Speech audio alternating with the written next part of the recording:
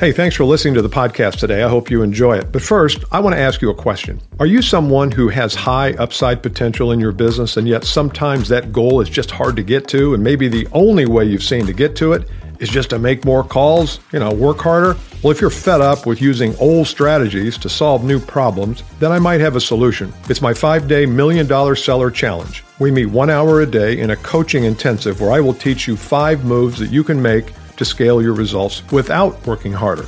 To learn more, click the link in the show notes or go to $1,000,000sellerchallenge.com.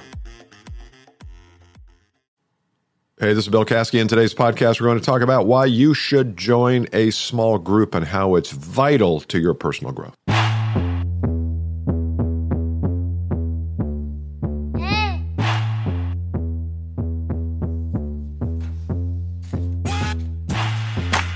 Hey, everybody. Welcome back. Bill Caskey Podcast. Throat a little under the weather today, but we are going to persevere. I got a little summer cold. No, it's not what you think it is. I had that already last year. I'm not even going to mention it. I love this music. Oh, it's so good. All right.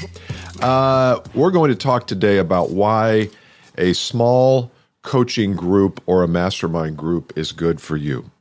And this presumes that I even know what I'm talking about here because I've been running groups for 25 years, and it also presumes I know anything about you, which I don't. But I have been around enough people who have been in these groups and have moderated groups and been a part of groups that, to me, it is the number one learning mechanism today.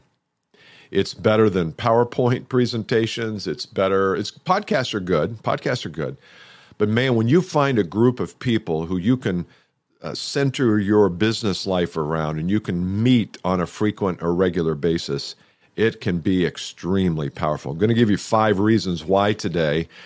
This all comes from someone who has been doing groups for, as I said, 25, maybe 27 years. I used to do them face-to-face. About 5 years ago, we went to virtual groups. I've had several different names. The 2X group was one I did for sales professionals, still have one of those going. I've also got one for high achievers called the High Achiever Mentoring Program. Some of you are already a part of that. Going to be introducing some more groups this fall for corporate people, corporate work. And the reason I think it's important for us to take stock of where our learning comes from is that we are in a place right now where we have to learn. We've got to learn to do things in a different way. And those of us who do learn that, we will be fine in the future. Those of you who don't, and yes, I said you, not us, those of you who don't will not be fine. You might keep your job, you might keep growing your business, but it's going to be hard for you to realize your true potential if you can't continue to learn and add new skills, delete some of those skills that don't work anymore. And I do think it's a matter of adding and deletion. It's never just adding and adding and adding. You've got to get rid of skills that don't work, don't serve you, get rid of activities that don't either. So the point of today's podcast, I want to share with you 5 ways and reasons that a small group can be really beneficial for you. Number 1 is what we call collective learning. And it comes from a community. Some people call it community learning. And the idea there is that when you sit in a classroom back in your school days, that you would learn more in a classroom because you would see the interaction with the teacher and other students, and you'd hear their problems, and you would see their successes. And because of that, collectively, you would grow your skills. Now, the argument could be made that our school system is really not built that way because a lot of times our school system is built on lecture. And lecture does not take advantage of collective learning. So I believe that a small group should be very collective in its approach to learning, and the moderator should do his or her job to make sure that everyone is learning from each other, that this is not the moderator being the high ego pontificator, if that is such a word, where you're just sitting there in a group for an hour and 15 minutes listening to the moderator, the facilitator, the teacher, instructor, whatever you want to call him or her. You're not doing that. You're collectively informing each other. You're sharing ideas. You are sharing frustrations, where you're stuck. That's such a popular question. I always try to ask my groups. I don't always get it done. Where are you stuck today? What's not working? Where are you stuck? And whenever you ask the question or someone asks you the question, where are you stuck? There's always an answer because there's always somewhere you're stuck. It doesn't mean you're a bad person. It doesn't mean you're stupid, ignorant. It just means you're stuck. It's okay to be stuck. And I think if the moderator understands the power of collective learning, they can ask that question because it also informs how the group then interacts to help each other get unstuck. Number 2, it will overcome your intellect.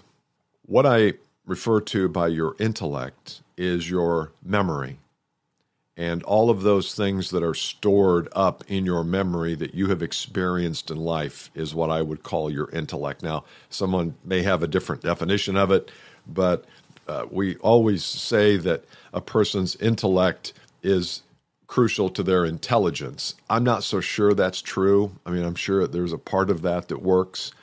But when I say overcome your intellect, is that our intellect also will stop us from learning, especially when there's cognitive dissonance, when there's something that's happening inside the group that, here's an example.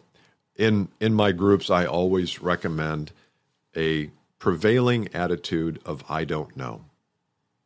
I don't know. I don't know if I can help you as a prospect. I don't know if this new sales strategy will work. I don't know if I should be on social media. I don't know if I should be shooting videos.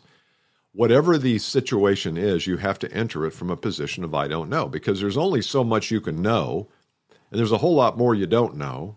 And you don't really know until you've investigated something, whether something is absolutely true or not. So I don't know is a much better position and foundation to take when you go in. That also creates problems for high ego people. A lot of high ego people will say, well, I know everything. I would never go into an organization or to a situation not knowing. Well, maybe you should. Because maybe the prospect doesn't know either. Maybe that's the only thing you have in common. You don't know if you can help them. They don't know if they need the help. Presto, you have some rapport there just because you both are ignorant. But a lot of times when that move comes up and that situation comes up where I say you need to enter in, I get a lot of pushback, got a lot of resistance on that. Well, then when somebody comes back the next week in the group and says, hey, Bill, I resisted you. I didn't think that worked, but I went in last week and I had a great conversation. And I said 3 times during the conversation, look, I don't know if I can help. And by the end of the prospect was trying to get me to stay and meet other people. And he was trying to sell me whatever the story is. Then the other 9 people who sit around listen to this, who were also resistant to the I don't know situation, they hear this and they say, oh, well, he's either lying to Bill, trying to get brownie points, which I don't give out, or maybe I need to rethink this concept of I don't know. Maybe I need to think my resistance to it. So overcoming the intellect is about surrounding yourself with people who are willing to break down old habits, old memories of how things used to work and put in their place new things that work, and they will bring you along for the ride, and they don't even know that they're bringing you along for the ride. So no one's shaming you. No one's saying, Bill, you got a look on your face. Looks like you just don't get this. Nobody's doing that. You're just moving along. And before you know it, 6 people in the group adopt this new I don't know philosophy. And then 8 people. And you may be the last one, but you'll get there. And that's how you overcome the intellect. Number 3, there is built-in accountability without shame. I don't like shame. I don't like to be shamed. I don't like to shame people. I don't like it when I'm in the room when other people are shaming other people. I think it's sickening and it's sad, and it says a lot more about the shamer than the shamee or the shamu. So I don't think accountability needs to be hitched on the back of shame or vice versa. I don't think they need to be separate. And so by accountability in a group, I mean, if you say to the group, I'm going to do this by this time next session or next week, and we come back to you then, which we do in all of our groups. If somebody makes a commitment, I always come back, I make a note and say, okay, Philip, you said you were going to do this, how'd it go? And if Philip too many weeks in a row says, I didn't get that accomplished, then when he makes that assignment and he declares what I'm going to do, some people in the group will say, well, wait a minute now, Philip, I don't believe you. You said that 4 times in a row and you haven't done it yet. What makes this week any different? Now you might say, well, that's kind of shaming. No, it's just holding people accountable. We're not saying he's a bad person for it, but a lot of times accountability doesn't even have to be called out, because if I am getting ready to attend a meeting that I committed something to, damn right, I'm going to be fulfilling that commitment in some way. I'll get it done on the way to the meeting. I'll recap in notes, whatever. I'll get it done. So that's that hidden accountability. You just know that you're going to be accountable for your promises because you will let the group down if you don't. So rarely does there need to be any accountability or calling people out. I use that example just as a primer for this. But a lot of times that accountability just comes organically.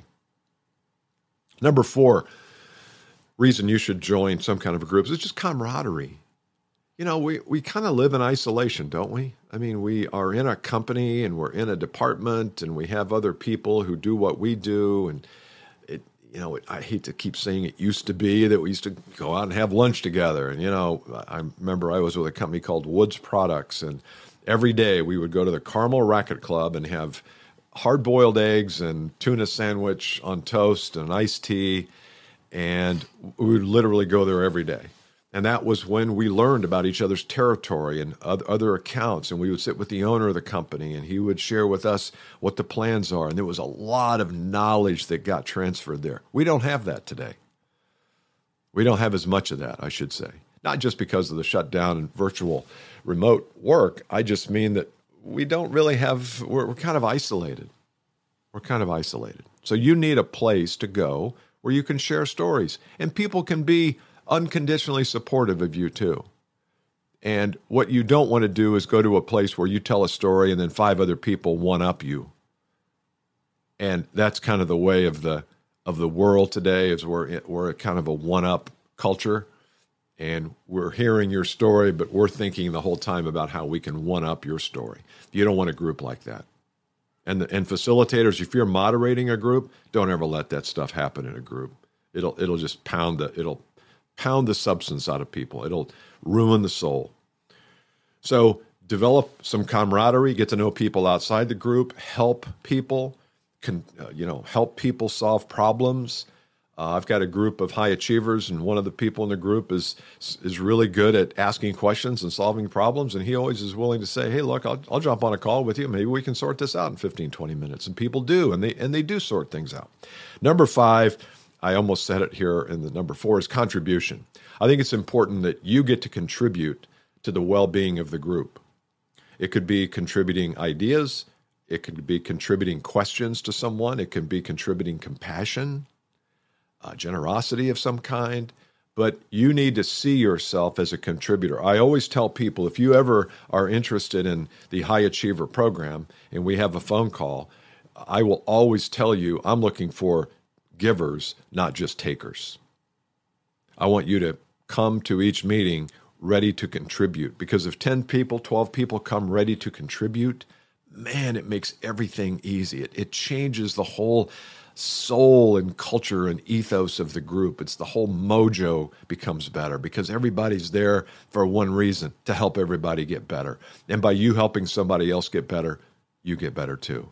So if you do not have a small group, get one. Form one. If you want to talk to me about how you might be able to participate in one of ours, I'm happy to take your call. You can go to billcaskey.com, and there should be plenty of places there you can jump on my calendar.